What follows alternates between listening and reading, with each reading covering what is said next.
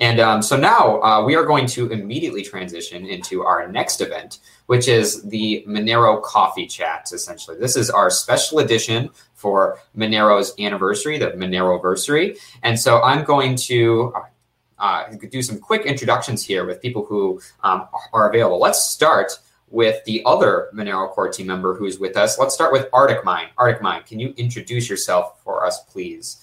You may have to unmute yourself.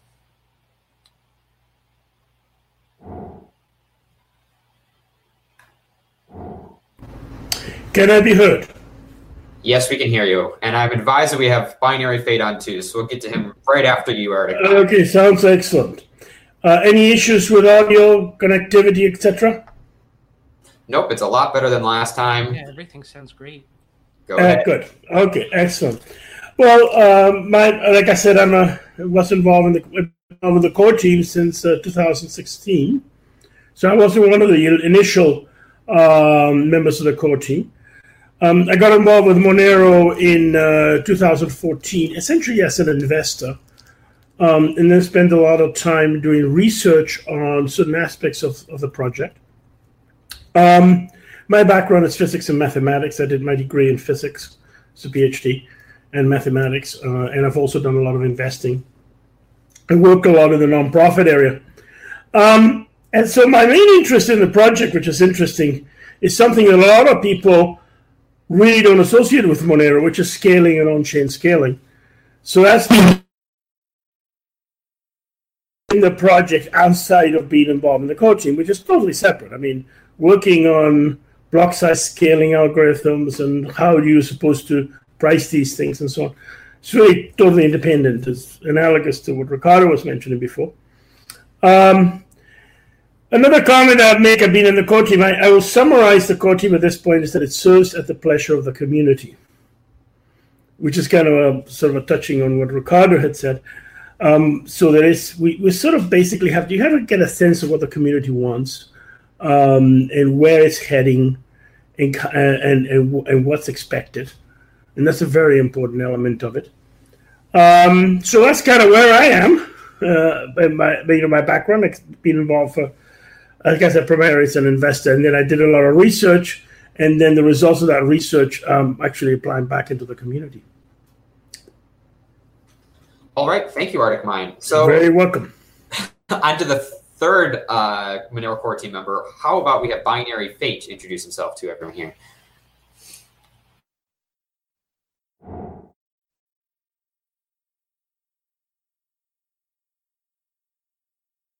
All right, Binary Fate, are you available?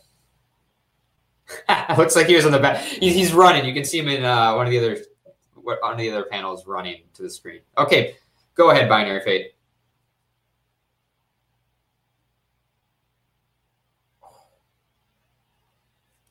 Okay, well, we can come back to him. I can see him at the computer, so feel free to interrupt us at any point to do some quick introductions. Instead, let's move on to the totally magnificent Ravrar. Go ahead. Hi, I'm Ravrar. My name is Diego Salazar. I do things in the Monero community. Oh, wait, no, there's Jeremy, and he's cooler than I am. So I will. No, you should finish, and we can move on to Jeremy. Oh, okay. So I do some web work stuff. I do some. I try my best to keep spirits high in Monero and to make jokes that aren't funny so people can pretend to laugh at them. And really anything I can sink my hands into in terms of community work. I'm a UI UX person, and I try to do a lot of behind the scenes UI UX work because open source sucks with UI UX. Cryptocurrency suck in general with UI UX, and Monero really sucks with UI UX, and that's just the way that it is. I'm trying my best to make that a different story, but this is the story that we have right now. And it's not Monero's fault. There's just a bunch of nerds working on it that don't know anything about design, but that's okay. That is okay. We love them for who they are, right? So I just, anything I can stick my hands into. Sometimes a core team gives me something to do, and they'll say, "Hey, Diego, can you do this?" And I'm like, "Yeah, I'll get that done." Because they don't, as they mentioned, they don't really do anything. So so I do the stuff. But that's that's me. That's what I do. And I go on long rants, and you'll hear a rant from me later on. Justin actually scheduled a specific time for me to give a rant today. And it'll be like 45 minutes long, and you all are in for a treat, let me tell you. But for now, I'm going to give the floor and the microphone away before I talk too much and get into one of my ants preemptively. So bye-bye. Yes, thank you, Diego. We specifically scheduled time for Diego to have a rant, so that way we can keep it outside of the coffee chat time and we can still talk to others. Okay, let's give it another try. Binary Fate, can you introduce yourself to us, please? Yeah, can you hear me? We can hear you now. We can't see you, but we can hear you. And that's what's important. I disagree. Binary Fate is a beautiful man, and I would love to see him. It's possible. Yeah, we're trying to fix that. Yeah. There we go. There we go. Oh. Hey, you're beautiful too. Yeah. So Justin, what do you want me to talk about? At first, let us know who you are. Yeah. So Binary Fate. Member of the Monero core team. I'm involved in Monero, both with the actual project and then with the ecosystem from very early on, because I was doing stuff in cryptocurrencies out of personal interest from a technical or ethical perspective, even before Monero. And then when Monero came up, very quickly, it was just like a match in heaven for me. But I was also very interested to build businesses and make a living in that domain. And this is what I've been trying to do with Monero as well. And I believe in a dynamic where businesses can actually build on top of open source projects and then in return actually fund or donate back to the open source projects, so that there is a way for projects that at first are disinterested or don't have any financial interest like Monero, to actually get sufficient funds to pay people that needs actually funding to work on the project full time, or where they can do it like that. So I was blessed to create businesses that could give back to Monero to fund various foreign funding system, and now community crowdfunding system. I came up with that name, but I still struggle to to say it. I'm sorry, Diego. I know you didn't like the name. That's my fault. Anyway, we'll have to stick with that for probably a decade now. Anyway, so that's what I was doing like in my professional life, which is to develop business on top of a layer in which I believe, and try to give back to that layer, which is Monero, and then on the personal side, try to contribute what I can as a member of the community first, and then as a member of the core team. I'm sure you're going to introduce the brand new website you announced earlier today. So would you like to mention that again here? Yeah. So I had a very short night yesterday, and actually a bunch of short nights in the last days, because we were trying hard to push to actually release today, which was tough, but we made it. So it's called Minco.io. It's a gambling website. So it's a game that is probably fair, and it's actually really fun because you can, even if you're not into gambling, you can really see that the actual network and the software is working so well. So you can just go to a meetup and use that to demonstrate that when you send a transaction, you actually see the result in just like seconds. So I think it's great also to introduce newcomers. But the idea, in general, of course, it's a business. It's not related to the actual core team. But for the first month, we will donate the entire profit to the Monero General Fund that the core team then administer. And we will most likely continue, giving donations long term after that. We have to find a good model. We have to also to see what traffic and volume we get to take the decision. But for now, basically, it's a cool game. You can go to minco.to, and either you get money, you earn money if you win, or if you lose, you are effectively making a donation to Monero. Yay! That's good. Yay. I think we all should have brought our own audience applause background riffs. Anyway, thank you so much, Binary Fate, for introducing yourself. All right, Sarang, can you introduce yourself to everyone here, please?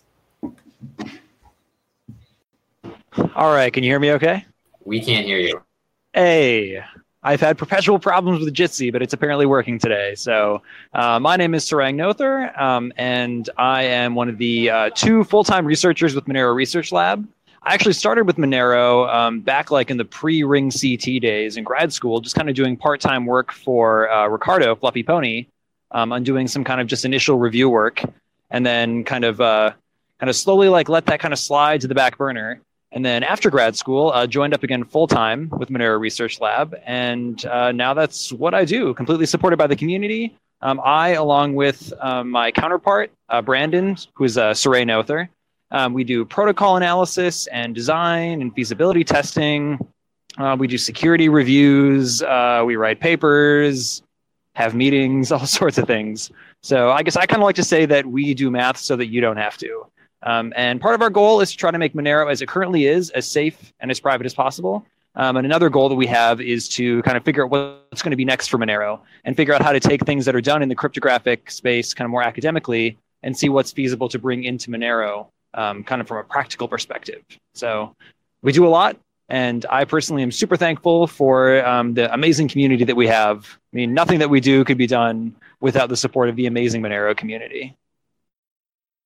Okay, thanks again, Sarang, for having you on. It's always a privilege to work with you on things like the Breaking Monero series. I want to point out that Sarang Noether Brandon unfortunately couldn't make it with us because he's currently at Clemson speaking about how he made Monero more secure. So he's doing his actual job right now rather than just sitting in front of a camera, unfortunately.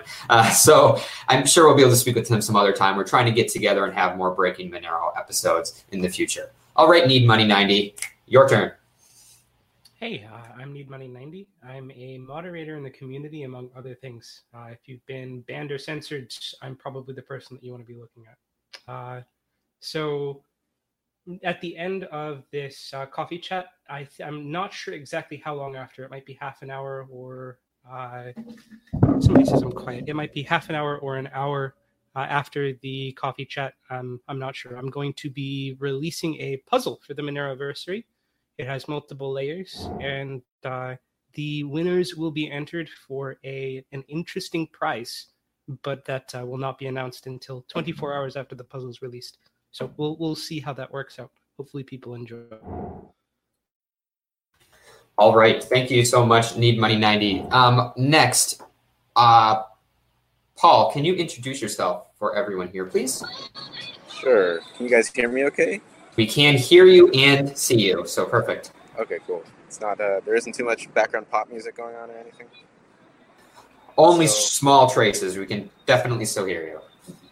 Excellent. It's terrible, so I'm glad. My name's Paul. I'm the CEO at MyMonero. We make very usable Monero wallet software for Monero, which luckily all of you are familiar with, so I don't have to go into the details of what it actually is.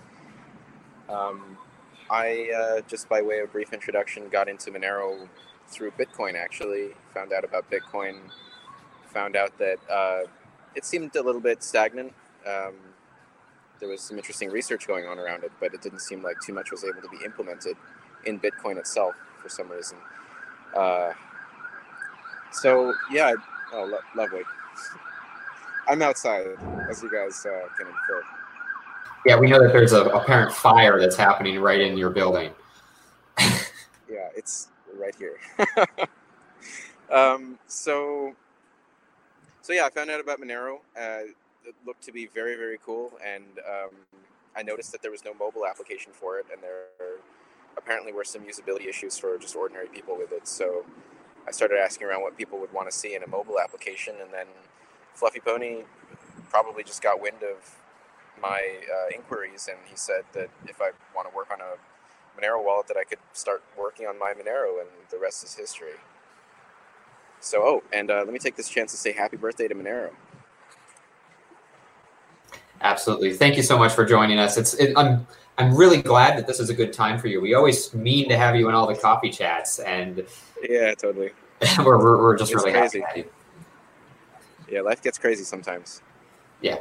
Thank you. Thanks for joining us. And then there's one other person that is joining us. I believe it's HYC. HYC, if it is you, can you speak up? Or if you're the other mysterious person of the channel, let us know who you are.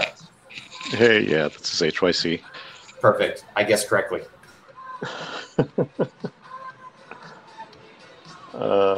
Yeah, so hello. I'm kind of a networks and database guy, but here I am. Welcome. Thank you. I was wondering, does HYC also have pop music in the background, or is that still Paul? That's got to be. Okay. Yeah, there's no music playing here. Yeah, HYC likes to mix in pop music with his violin music. It's just, they go together so well. I'm sure you have very strong opinions there. So if anyone has, questions on some music opinions, that's of course a question you should ask in the chat. I'm keeping a strong eye on it, so make sure to ask other questions. Otherwise, you're going to have to listen to me ask questions the whole time, which will be boring. But I'm going to. I have a question. Actually. Oh, you have a question, Endogenic. Go ahead. Yeah. It's a quick question, and yes, my handle is Endogenic for anyone who knows me by that handle. So, how many people say HYC? How many people say hike? And how many people say high C? Personally, I say high C. I think it's cool. I mean, HYC is like the only way to say this name. It's cool. It flows well, in my opinion. And like, if you've ever seen him, you're like, that man is HYC right there. I always said hick like a hiccup. It sounded fun. Yeah, I'm sure you meant like in hiccup there when you called someone hick. I'm sure that's exactly what it was. That's exactly what I meant. HYC. There you are. Well, that's what I've always said, because it's just, it's just three initials. It's not a word. I don't have time for that. It's hick.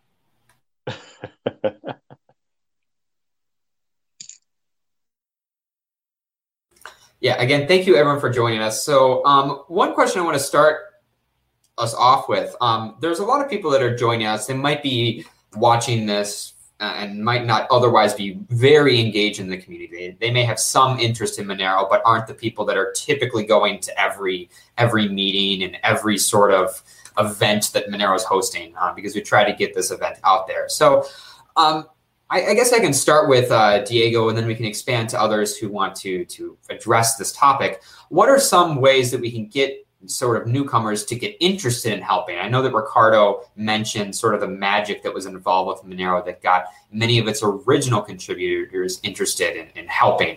How do we really keep this going as the community gets larger?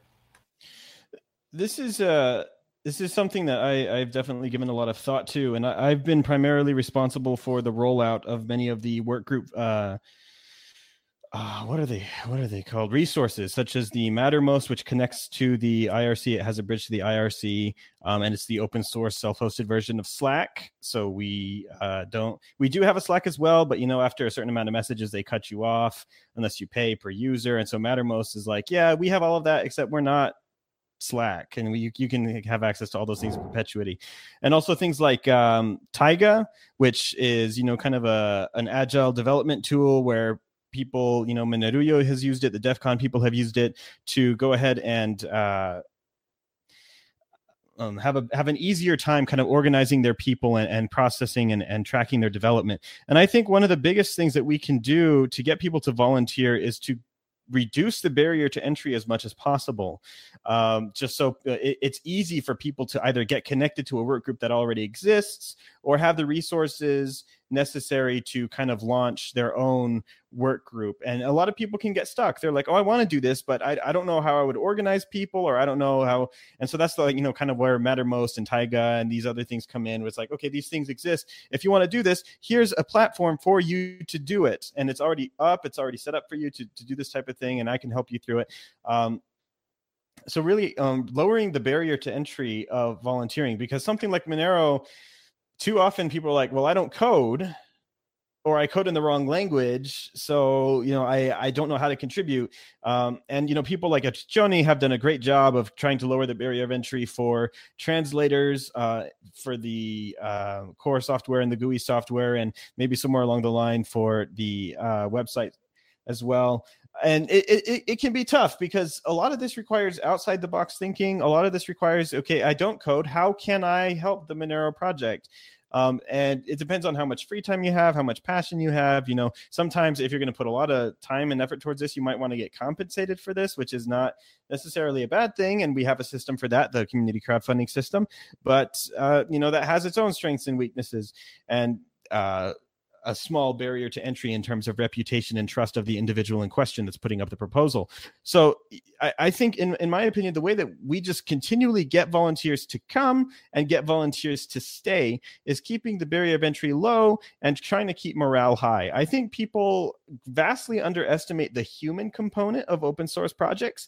We forget that behind every computer screen is a human being, and people like to be appreciated. People like to be included. People like to have, you know, fun with each other. And if all we do is just come together and we just work on things and we go home and go to bed, well, this might be a little bit more boring of a place to be. So making sure that everybody feels welcome, making sure that everybody, you know, has a place here and is not just free to contribute how they wish, when they wish, for what reasons they wish, but also have the resources to do so at their fingertips, where they don't have to work so hard to make that happen. Okay, thanks, Diego, for setting the stage of saying that the Monero community needs to be accessible and open, be approachable for people to want to get involved. Need Money 90, are you still there? Yeah, I am. What's up? Yeah, so building off of that, what's the best way to get someone from the stage of I'm paying attention to Monero to I have a fun little project to work on? Do we need to be open about these are nice little projects that you can work on? We need people to be making news content or any other information. How do we sort of cross the barrier from someone who's just a Monero fan to I mean I love Monero and I'm an active Monero contributor? So if you're looking to actually contribute to the community, there's two different ways you could go about it. One is if you already have a predefined idea that you want to actually see created, in which case, I mean, go for it, or try and find people who are interested in helping you with it. If you don't have a ton of experience in the community or a lot of built up trust with the community members, you might find it difficult to find people who will work with you. But that just means that you need to either do it on your own or try and convince people. The other would be to contact either the Monero outreach work groups or any work group that has an association with something you're good at. It doesn't need to be code. I mean, code, you can go to Monero Dev, that's easy, or open GitHub issues or start fixing things. That's probably one of the lower barrier to entry things. The other stuff would be if you're bilingual or trilingual or whatever, you can go to the localization work group and help us with our strings. Honestly, just get yourself situated in some of our chat channels. Send a message to people, say, hello, this is what I'm good at, or I'm interested in helping out. And you'll find more than a couple people will speak up and tell you, hey, here's a couple things that we actually need done. So yeah, it's... this is going to be an open question I'm going to put out. So when I generally tell people how they can get more knowledgeable and also to contribute to Monero, I generally refer them to the Monero Stack Exchange, because they can read all the resources there. If there's a way for people to even start off by improving the grammar or updating sort of the updating the answers so that they're relevant for an update or whatever it might be. Do you think that that's a good approach, or do you think that it needs to be more specific than that, or another approach entirely makes sense for most people? I think Stack Exchange, unless you're like pretty intimately familiar with the protocol, is going to be an exercise in futility. A lot of comments that you'll make or responses that you'll put up will probably be either less than the quality that's required for a Stack Exchange response, or if you're the kind of person who should be responding on Stack Exchange, you'll probably know who you are, but I don't think I would recommend a newcomer do that. Read up on answers there, sure. All right, so Sarang, we sort of work together to help get newcomers involved by explaining things for people, or at least our intent is to sort of dummy down a lot of the content that's in the research paper into something that's at least a little bit more comprehensible. We did this for a bulletproof conversation where I had you on and interviewed you, and we spoke for, I don't know, maybe an hour and a half or so about what bulletproofs are, and in a way that is at least easier than reading a paper. Do you think that that's sort of good enough, or do you think we need to go an additional step to make it, much, much more approachable for people, even if the intent isn't to go straight into the cryptography, but just to have a good working understanding about Monero so that they can overall contribute to it better? I mean, I think it's kind of a tough one, right? Because there's a whole lot of different things that go into Monero. And it's a lot of different pieces of math and cryptography that, I mean, to really fully understand how the protocol works, you've really got to grasp all of them. And to some extent, I think that, there's a level where we can kind of talk about, oh, this is kind of what stealth addresses do on a very broad level, and this is kind of what ring CT does. But at a certain point, like you kind of hit a spot where you kind of have to go into the math a little bit. And I guess I like the fact that we have different levels of resources available. We have Stack Exchange, which, can be really good for specific questions that maybe don't need to get too technical, but can get technical if we need to. We have resources like Mastering Monero, which is great for kind of taking someone who has no idea what this is and kind of giving them kind of a first look at what it is. And then we have something like Zero to Monero, which is a great resource that I look forward to seeing updated, that is kind of the closest thing we have to a protocol specification. And I guess I like the idea of not necessarily having something that starts from the beginning and runs all the way down to the nuts and bolts, but have something that's ready and available for people at whatever level that they're at. And I think the bulletproof discussion was nice because it went just deep enough, I think, to get people interested to where they could maybe go to read the paper if they were at that level, or maybe get just interested enough to go and read something like Zero to Monero, for example. So I guess I really like the idea of just making very comprehensive resources available at whatever level our users might be at.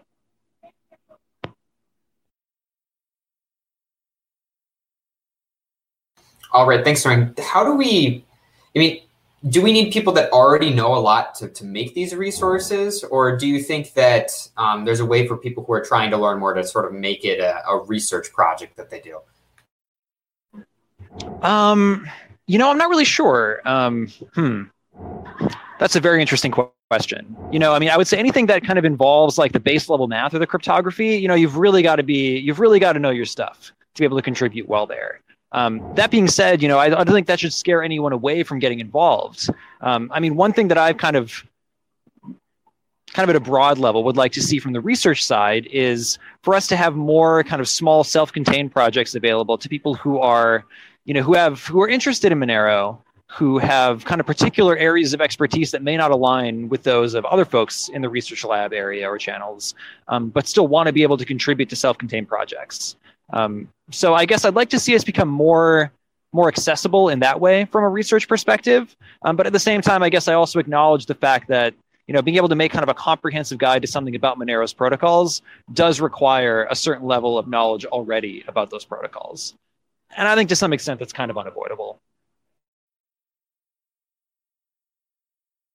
Arctic Mine, you really enjoy explaining Monero's scalability properties. I know you gave the talk at DEF CON that it was understandable by many people. So what was your approach for taking, the complex issue of scaling? We've seen many debates within the Bitcoin community about how Bitcoin should address scaling, and there's a ton of disagreement there. How do you approach explaining such a complex topic for people, and what's the purpose, or what's your reasoning for really trying to do that? Well, there's a couple of things. I actually got involved in Monero because of analyzing and studying scaling in Bitcoin. I mean, I was literally running searches in Bitcoin Talk regarding the scaling issues in Bitcoin, and I came making a post, I think it was on Risto Pitilia, about MRO, which used to be before XMR came on, and I went into details of why this is just didn't mention what I was looking at, but at least at the time I had enough respect. I said, okay, I'm going to take a look at it in detail, and then I realized it addressed fundamentally all of the concerns that I had about scaling in Bitcoin. Now, from a point of view of getting people involved, if I've shared my own experience, I was brought into the community because of a particular field, and then I recognized it wasn't that. Sometimes you can just specialize in something, make it work, and then contribute back. Now, I spend a lot of time researching this in Bitcoin, primarily as an investor. I was looking at it from the perspective, is this thing a viable investment? And then I realized when it came that Monero actually had the problem solved. And then it comes to the next stage where I say, well, okay, you have all this knowledge. Now I can contribute it back to the community. Are we having technical issues? I can hear you fine. Yeah, okay. Now I can use that to contribute back to the community. You know, in my opinion, it's a very critical component, but it's one that hasn't really been explored by a lot of people. It's a lot of opportunity if you want to get into this field, by the way, because it's totally separate from the cryptography aspect that, for example, Sarang was talking about. I mean, you can apply a lot of the very same formulas to another coin, such as, for example, Dogecoin or Bitcoin, but you have fundamental designs in the cryptocurrency that make it impossible. You need a tail emission, for example. And so that's the element. The point that I'd like to get across, though, is that when you're looking at contributing to a project, if there's something you're really knowledgeable and passionate about, and especially if a lot of other people aren't into that area, then it makes a lot of sense for you to contribute in that field. So for me, it was kind of an opportunity. This is something I can do, I can specialize on, I can contribute to the project in. And the fact that relatively few people are doing it is interesting because you try to complement what everybody else is doing. And that's kind of my feeling. The big focus for Monero is privacy, fungibility, and anonymity. I would take the point of view that Monero is uniquely positioned for on-chain scaling way ahead of any other coin. Way ahead of Bitcoin, for example. Because of certain characteristics of Monero that make that possible. And that surprises people because a lot of people think, well, wait a minute, the scaling debate in Bitcoin. Well, the scaling debate in Bitcoin is to a large degree driven by a lot of design flaws in Bitcoin itself, in my opinion, which materializes then in these human conflicts, social conflicts that we see.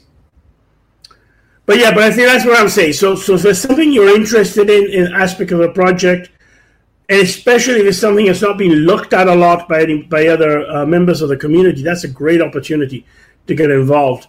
And you may actually be the pioneer, the person that actually is contributing where nobody else really has done a lot in that particular aspect of the project.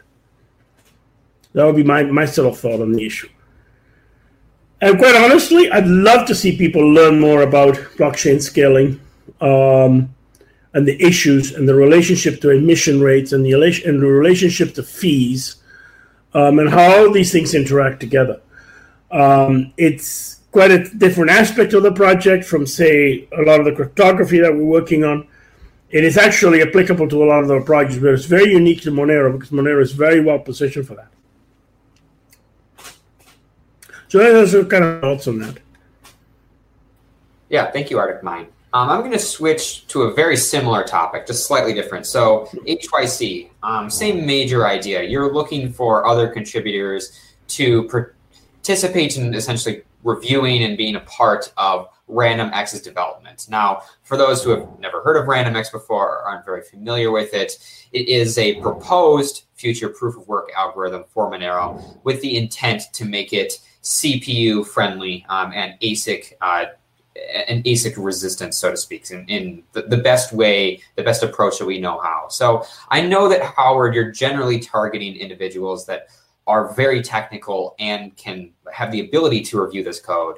But how do you go about approaching people who aren't currently in the Monero ecosystem and encourage them, basically get them to actually become a part of this project? Is that a difficult sell? Is that an easy sell? What's your general process there? Well, that's an interesting question because, when I first came up with Random.js and it was just myself, currently we have 3 people working on RandomX, and the other 2 people just came up out of nowhere. So just following their own curiosity. So I didn't actually have to go hunt for anybody at the outset. I'm not sure how they heard about it, but whatever they did hear about it, they saw it as an interesting problem, as an interesting technical challenge. And I suppose that's the same thing, that kept me here myself, right? My own involvement in Monero has expanded over time from originally just looking at the database aspect to looking at other things, such as the network communication and now the proof of work. So it's just a matter of getting an idea in front of the right eyeballs, the right people who just have that kind of curiosity and they're looking for a technical challenge that ignites their interest. So that's one part of your question. You also asked about how we find reviewers, and that's a completely different set. We actually have 2 professional software review teams now putting proposals together for us. And before that, I also went into a couple of hardware discussion forums that I kind of participate in on a regular basis, and I noted the idea there. Said, hey, we've got this design put together. Would any of you guys who are, seasoned chip designers, give me some of your feedback on it? And it just went like that. Awesome. One concern I generally have is that things sort of seem to have fallen in place for Monero so far, at least in this one way. Monero has a really unique idea. It was, perhaps the first cryptocurrency to really execute on the idea of having privacy on chain, and that drove some people together. I know that Fluffy Pony spoke about how Monero's decision to use LMDB helped draw you in, and then we've sort of gone there. Monero's adaptive block size helped draw Arctic Mine in, and so Monero's been able to attract talent sort of seemingly out of nowhere. So my concern is, if Monero needs to continue attracting talent, to continue growing with the number of contributors, how can we really do that in a way that's better than just saying, well, we need to hope the right people show up at the right time? Or is that still kind of what we're in? That's a good question, but where did DSC come from, who's now working on the GUI?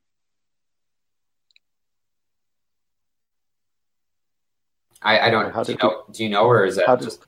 No, I don't know. How did we find him? Did somebody chase him down, or did he come to us on his own? I think he was around for a while in different capacities. His availability increased or something like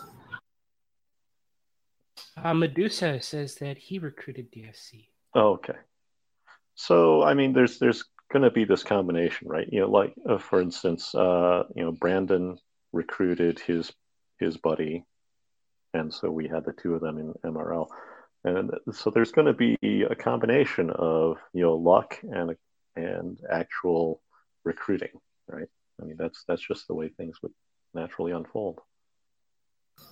I do want to say, though, if it's all right that I speak out of turn here, that I've heard of a number of people who have said that they would normally be contributing to Monero, but the code base is too imposing, or they're not sure where to start. And I think that we could make some progress there for sure. Yeah. Do you have any specific recommendations there? Oh, for sure. Yeah. I mean, the code base itself could definitely be cleaned up. I would say that certain aspects of it are a little bit redundant, like some data structure declarations are a bit redundant. Other aspects of it are well factored, like the core crypto stuff is pretty well done. But a lot of this stuff that approaches the business logic layers have been maintained by so many different people that it's just become a little bit of a rat's nest. And that's the sort of area that you actually want people to be contributing at.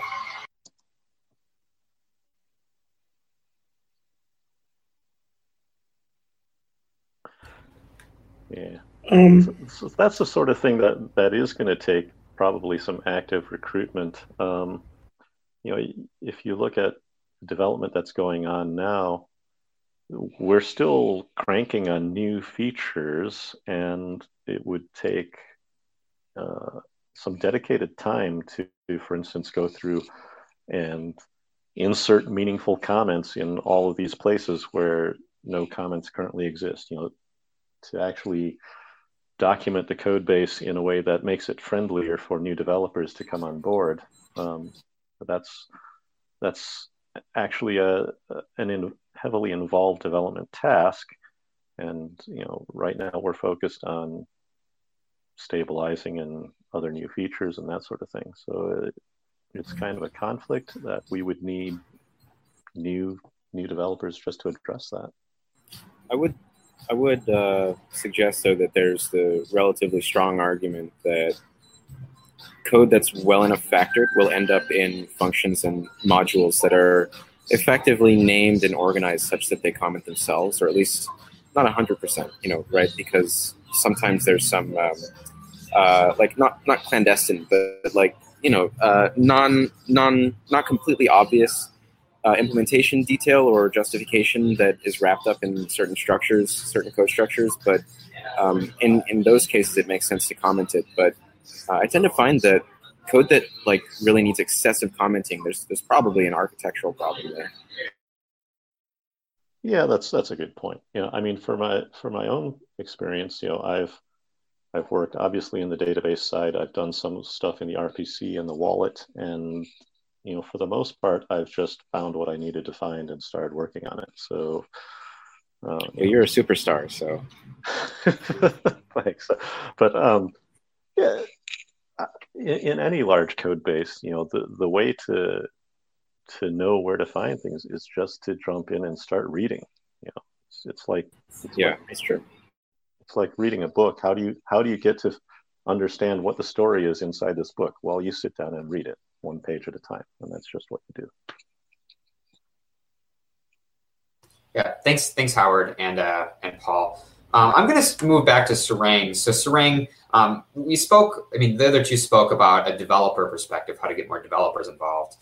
Sarang, when you're at a conference and you're speaking with people about Monero, I know that you've been to academic conferences and you've been to less academic conferences or more educational or business-focused conferences, and you've had to speak with both sets of individuals about what you're doing with Monero.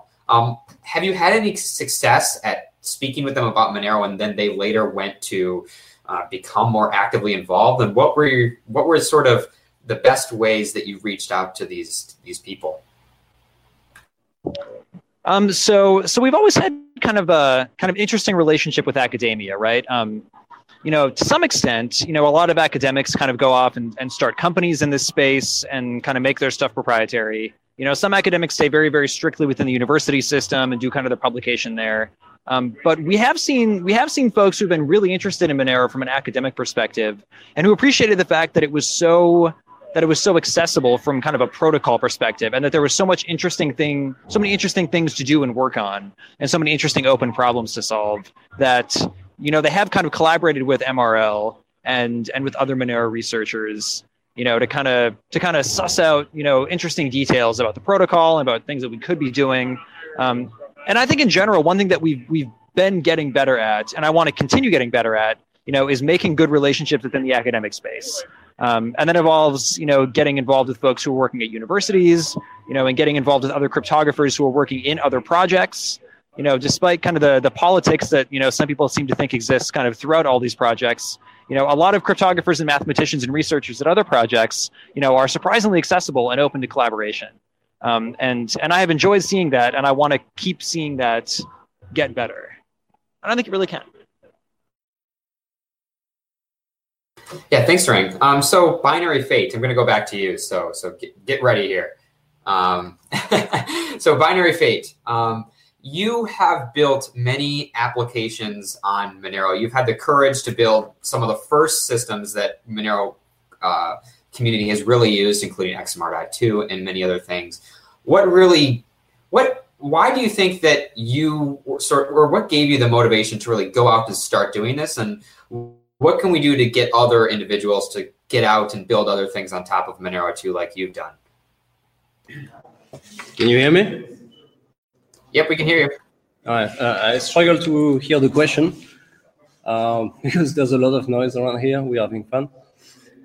Yeah, sorry to interrupt your fun. Yeah, you're asking how we can encourage people to actually build services and business on top of the Monero project, right?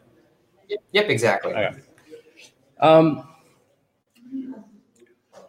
I think there is two aspects to that. The first one is that you can cater to people that are interested to do something they are passionate about, or that they are interested in the ethic of it, and they want to build something that goes in the same direction as their heart.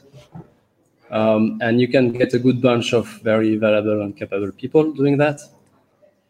And we actually see that very frequently in Monero. The second angle is that you try to be very, very factual and rational, and you just explain that basically you need fungibility if you want to build businesses. Whether you want to receive money, basically, cryptocurrency in the case of Monero, and not be liable for some crazy shit that happened from like to ownership down the line because of your customers doing shady stuff. Or also you don't want to reveal your financial transaction as a business, which is a fairly reasonable demand or baseline for businesses in general in a capitalist world. Businesses all fight in a mutually competitive environment, and you don't want to reveal information. You don't want to let everyone know how much you pay to your providers, you don't want to let everyone know how much you're investing in a new market. You don't want everyone to know how much you are getting from your customers and so on. And if you were to use something like Bitcoin, it's like it goes very head to head with the very basics of running a business. So then you can just explain everyone that building something on top of Monero is just the equivalent of building a business that utilize cash or the traditional financial system, but in the blockchain domain. And if you want to do that in the blockchain domain, there is really no alternative but Monero. I think that provides an equivalence in that your competitors are not going to look into your books. Your customers are not going to be threatened because everyone can know that they are using your service and by how much and so on. So I think you can just explain people that what they took for granted in the legacy traditional world that we knew and have been accustomed to, the usual financial system and the cash and fiat system. If they want to keep operating on the same premise, but in the blockchain universe, then there is no alternative but Monero. Otherwise, everything is just a step backwards, and it's just very threatening to any business.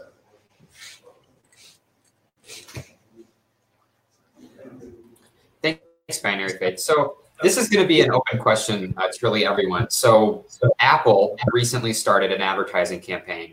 This has nothing to do with what you think of Apple, but they have a campaign based off the idea of privacy matters. They show images, videos of individuals that are trying to protect privacy in everyday life. And then they say, if privacy matters to you in your normal life, it should matter to the phone that your life is on, is basically their marketing campaign. And sure, I promise I don't work for Apple. I'm not trying to promote their products, but is there something that the Monero community can learn from this advertising campaign in terms of getting people excited about the idea of using Monero and the idea of really protecting their privacy?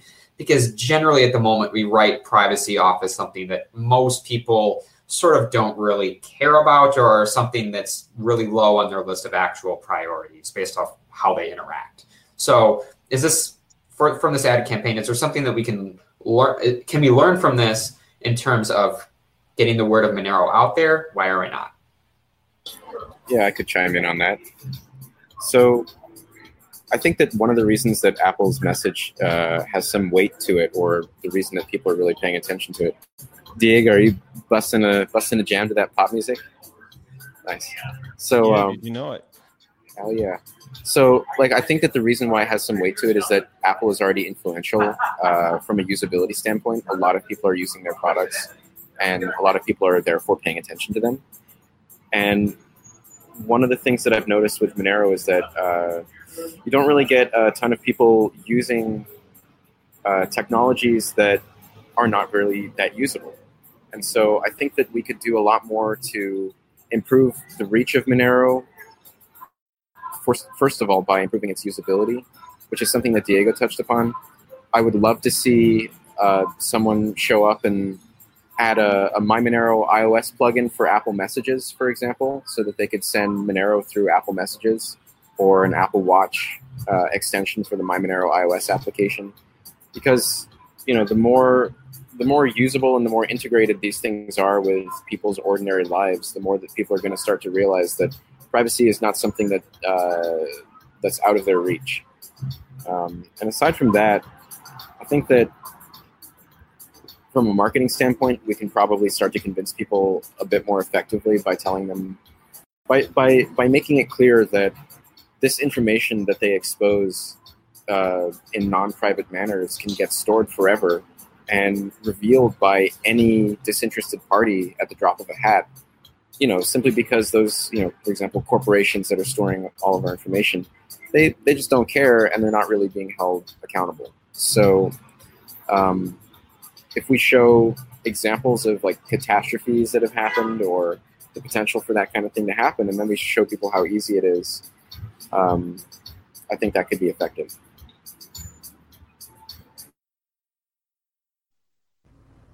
I would kind of like to make a comment on this, and I think that one of the comments that I would make about Monero is that before you can even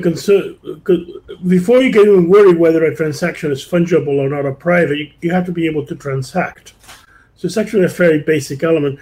If you want to compare Bitcoin's shortcomings, there are two shortcomings. One of them is the lack of fungibility, and the other one is the lack of being able to scale. They lack to be able to transact. Now, in the early Bitcoin, of course, assumed that Bitcoin actually had addressed these problems, when in fact it hadn't. I mean, the 1 megabyte block limit was something that was added to Bitcoin about 18 months afterwards, in 2010. And at the time, fairly early on, it was assumed that the sort of pseudo anonymity that the Bitcoin transaction provided by decoupling the address from the identity of a person was enough to ensure fungibility and privacy, which in fact both have been proven incorrect. So my comment on this is that if we're going to, I think we have to look at scaling also as an issue, as something that Monero has addressed. The second thing I'd like to say is that excellence attracts excellence, and that goes a bit to the previous question. And that is, if you, for example, make it more usable, well, that's going to attract people to Monero just by that fact. I mean, that's an example. If you improve the quality of the code, then that's going to attract developers because they're going to find it easier to understand the code. And you can think of many examples of that, but the mere fact that you improve the Monero as a currency is actually going to attract that extra level of interest, of expertise, whether it's individuals, users, or whether it's developers, or whether it's contributors. And there's an element of excellence that attracts excellence. So it's not luck that we're getting people. We're getting people because we're doing things right. And I think that's an important thing to recognize. Now, come back to the Apple question. Apple, I think, is feeding on well-known concerns about privacy, particularly relating to Facebook, to the whole scandals around privacy. There's an awareness of privacy in the digital world now that wasn't the case even 2 years ago. And then you're basically capitalizing on it. So I think the lesson for us is it's an opportunity for us in the sense that there is a lot more awareness about privacy and fungibility now than there was even like a while back. And I think that's a lesson, I think, from that marketing campaign of Apple, is that they recognize that this is something to sell, and they're selling it. And that, I think, would be the lesson that I would suggest is important for Monero there.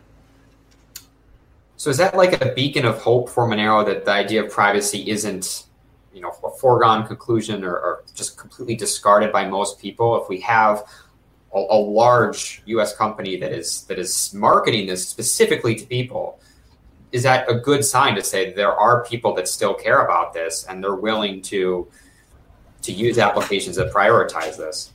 I would go further than that. I mean, I would say that there's been an enhanced awareness of privacy in a relatively last year to 2 years. And obviously, that's going to be very powerful for Monero. But Apple is responding to a trend. Large corporations like that tend to respond to trends. So they look at what's happening in the marketplace, and they say, okay, this is an angle for us. We could position ourselves in this element and say we're going to do about privacy. They're looking at a trend, and then they're going to position into that trend. So it's been a relatively short change. I would say probably in the last 18 months, 2 year range. Particularly, I would say, regarding a lot of the data leak scandals and so on. I mean, we can focus on things such as, for example, identity theft.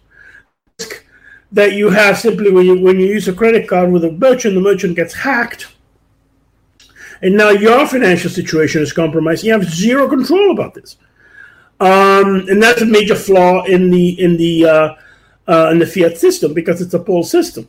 And with something like Monero, you transfer your funds and you avoid the hack. Now, that's even true of other cryptocurrencies. But I also want to come back to another point, and that is that Monero does something else in privacy, and something very critical, and that's on-chain scaling. And that really hurt Bitcoin. I mean, you saw it even before. I mean, I remember in 2013 buying a meal at a restaurant and paying with Bitcoin. It's not possible to do that today. Buying an item from a store that was maybe like $2 to $3 US. In fact, the specific item that I bought from a store in Vancouver was actually a cable for a 5.25-inch floppy disk, of all things. And I paid for it with Bitcoin. And the thing was like about $2. There's no way you can do that today with Bitcoin, because the transaction fee would just swamp the thing. So there's lessons. I think the second lesson for Monero is overall is that we also have the scalability, ability to transact on it. But yes, I mean, I'd say there's a trend towards awareness of privacy right now, and that's what Apple has responded to. Okay. Well, yeah, go ahead, Howard. Yeah, I just reiterating what Arctic Mind was saying. Apple is not setting a trend, but they are certainly responding to something, and that's good for us because they're reinforcing this message. And privacy is one of our core messages. Yeah, so that's great. We might be able to ride on their coattails, ride that wave, but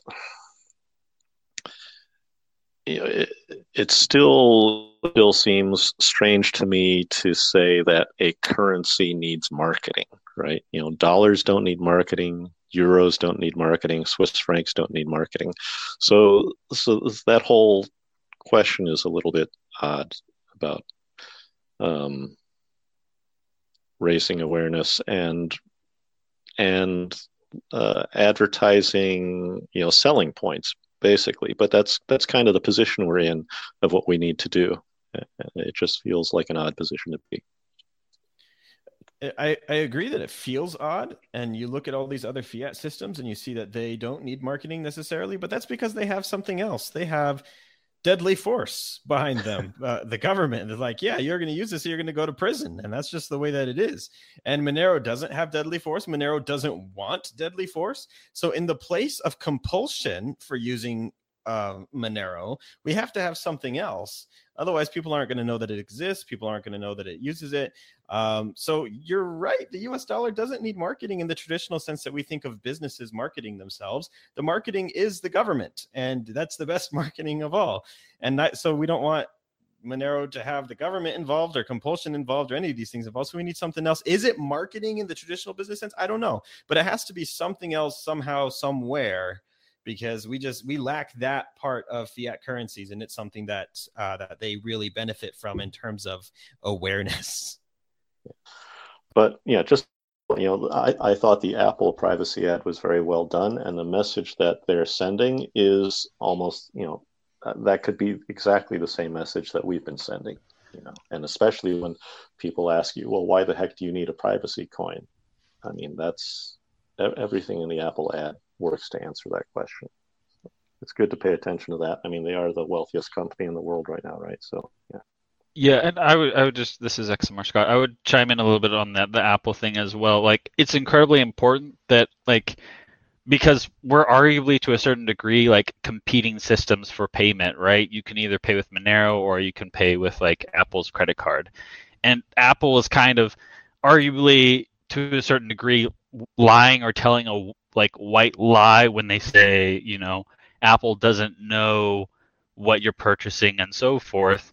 Apple doesn't, but Goldman Sachs, and I forget what the payment processor was, if it was Visa or MasterCard, but they very much know those details. So it's kind of like, sure, Apple's kind of like marketing this privacy slant of, they don't know anything, but there are people within kind of that system that do.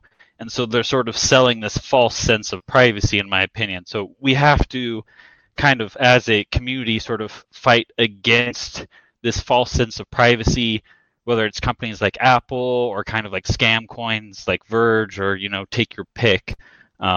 Education, kind of an aggressive education almost is very much important, I think.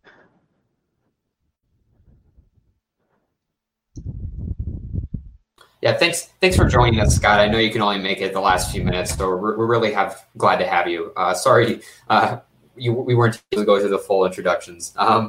So we're a little over time, so I'm going to begin wrapping up the coffee chat session so Diego has plenty of time to speak about his very, very, very important topic.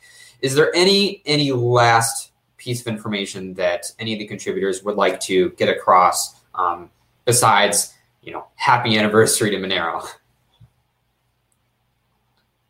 I'm opening a bottle of 2014 Barolo. Yeah, I don't have the same pleasure, so a little jealous, but enjoy. Can you hear me? Yep, we can hear you, Binary Fate. Jeremy is fine. I mean, you can call me like that in real life. Yeah, just maybe my last words, if you want to wrap up after that. But taking like a helicopter view on, also a scale like of my life, like we are living in times where the technological progress is so quick that we can't keep up in terms of education. I remember I got internet when I was, I think, 16. And I'm so glad that I'm of the generation that actually knew what the world was before internet, and then I saw it coming. So I'm very, very thankful to actually live in the generation I'm living. But what we are seeing today, I think, is generally the world is like changing so quickly, and in like direction that are radically antagonists. So on the one hand, we have Facebook, Google, all these companies that are very data-oriented, selling data. And at the same time, we have technology that is incredibly empowering. Like we have GPG, asymmetric encryption was invented in the 70s, but was not useful until we had emails for everyone in the 90s. And nowadays, we actually have tools in our hands to do crazy things in terms of communicating securely, to do a whole bunch of things that we couldn't do before in terms of interaction and protecting our privacy. And at the same time, the world is going like wild on, the opposite. So I think it's very, very, it's an interesting time in general to be alive. No pun intended, but I'm thankful for today, even though I'm not thankful for today. To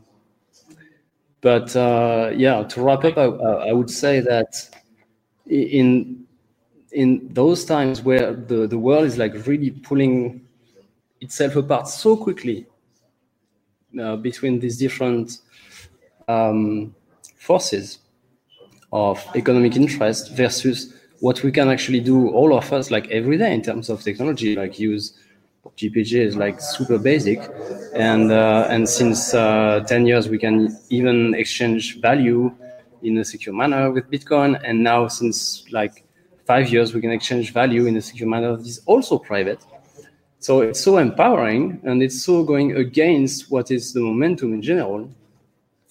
So it's these are crazy times, but these are very, very interesting times. But what makes me optimistic is that I remember that Monero started with just a handful or just a very small group of people that were aligned on what they wanted to achieve. And when I see where we stand today after 5 years, honestly, yes, it's still a small project. It has. You can criticize that a lot, but what we achieved in 5 years makes me very optimistic in what we can achieve in the future in that world that is very, very right now critical because of the technology outpacing the education of most people actually involved in using the technology. So just looking at what we achieved and what we are doing like tonight makes me optimistic over what we will do next. So we'd like just to finish on a positive note that makes me personally very, very enthusiastic about the next year to come, because there are people that are willing to fight. There are people that are willing to educate others. There are people that are willing to put their fingers on what actually matters. I love that. And I love you all for taking part. Thank you.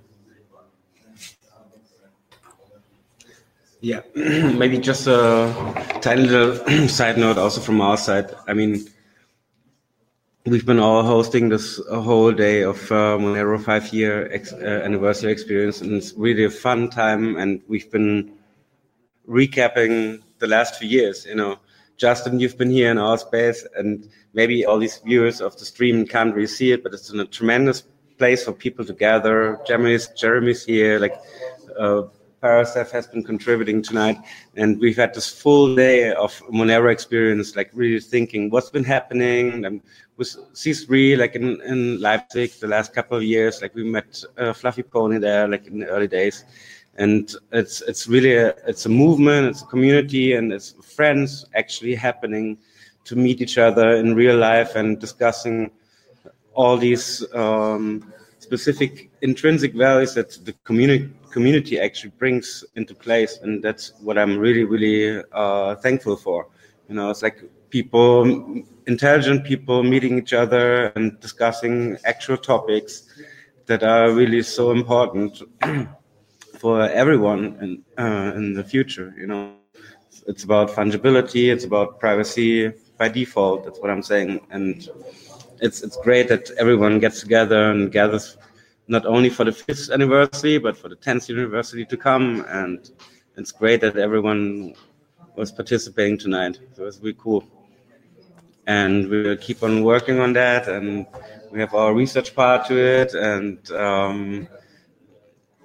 I don't know, maybe Parasef, you also want to join in for a second? Yeah, I just really want to say thank you to everyone who was participating today. Not everyone, only who was today at the taking part of this live stream, but also at everyone who was not maybe voicing their concerns now, because there's a lot of people who want to stay in the shadows or who don't want to be maybe so active, but there's a lot of people who I think are maybe participating in this whole thing.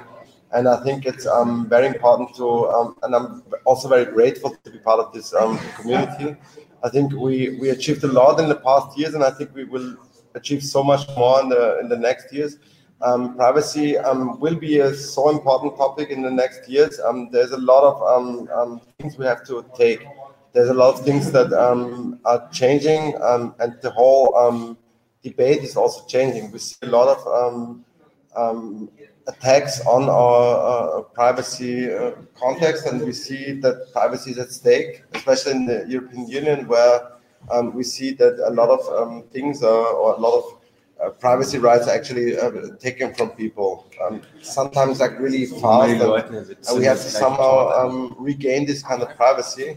And I think that like private currencies is still a very strong topic that we have to somehow democratize. We see this in Bitcoin, and we see in a way there's a lot of people demonetizing and talking about that Bitcoin somehow did exactly the opposite to what we tried to achieve with Monero in a way. Totally. So there's a lot of there's this kind of ongoing debate about like this privacy versus transparency thing that is like actually happening. So we have in a way the situation that Bitcoin created the most transparent kind of financial transaction situation that we have right now. So basically everyone is super transparent. So we have to think about, is that what we want as a society? Is that something that actually brings us forward? In the end, this becomes like super political to some sense as well. Yeah. Because if we see the whole Brexit debate as a kind of a financial privacy as well, this shows us that the whole world is actually in a way not so easy, and we see that actually cryptocurrency in a way just replicates this kind of space that we have, or this kind of political situation, the political condition that we have already. And we have to see and we have to ask ourselves, do we want to really commit to this kind of transparent society right now? And there's a lot of things that we can actually target this kind of questions. There's, for example, the situation that a lot of situations, especially in the European Union, and a lot of like legal constitutions are like that legally specific states can basically survey you.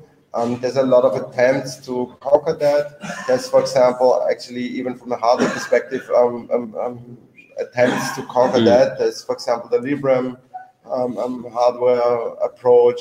There's a lot of different things we have to basically look into. And we have to also teach people how to regain their privacy. I think this is a major thing that we also, as me personally as a person, but also as an institute, as right, we are actively tackling that and trying to basically communicate that to the wider masses.